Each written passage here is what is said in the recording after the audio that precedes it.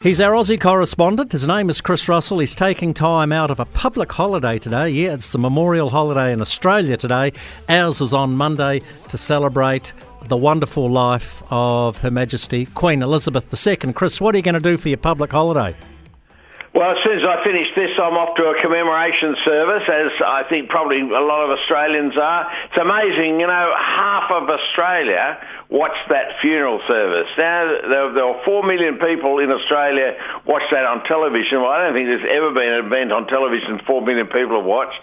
And then there was another 4 to 6 million people, they estimate, watched it online. So, it's amazing. The Republican movement has lost about 10% of its vote. Now, remember, for Australia to become a Republican, they need 75% of the vote, and they need all of the states to vote in favour with 75%.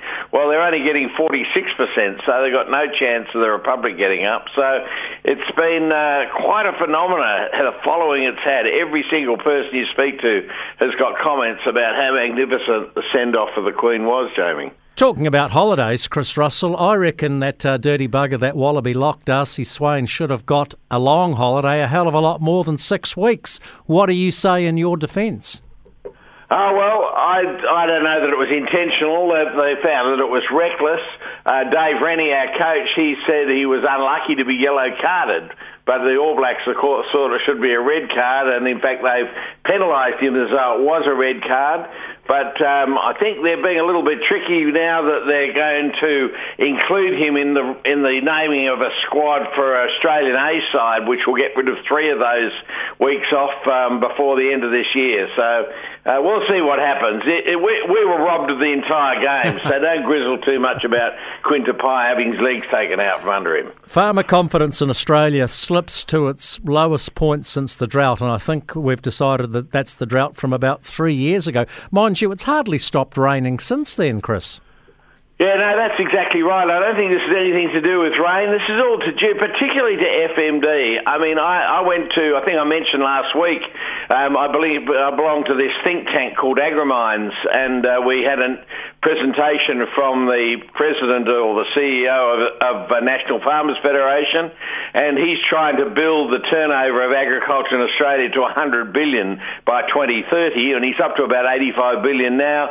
But he just says he spends the whole time every morning waiting to wake up and read that foot and mouth disease has been found in Australia, or lumpy skin disease has caused our exports to be banned. There are so many axes hanging over the top of all that production, and I think particularly the threat of foot and mouth really has got a lot of farmers who are concerned that, virtually in a heartbeat they could lose all of their ability and their cattle price just on even one case turning up in Australia. So I think that's the biggest culprit here.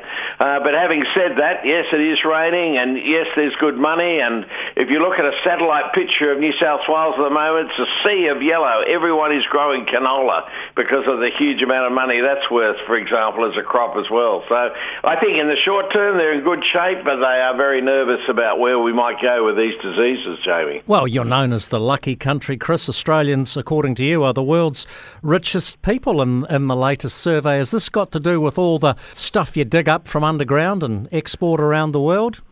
Yeah, I think more to do with real estate. But we've got a typical net worth now in Australia of $274,000 in 2021, which is just ahead of Belgium, New Zealand and Hong Kong. It's the next 3 down the ladder. And it's really soaring property prices, which lifted it by $28,000 US in 2021. Now, if they do a survey this year with our prices dropping, well, they say they could drop up to 15%. Well, that might change the whole story. We're scores first on medium or typical wealth, but in terms of average wealth, we're 4th, which behind Switzerland, the United States and Hong Kong. So this is really also a sign that our wealth in Australia is more evenly distributed than it is in those other countries where their median is well behind us. Chris Russell, thanks very much for your time. Good luck for your Parramatta Eels. We'll catch you back same time, same place next week. No worries, Jamie.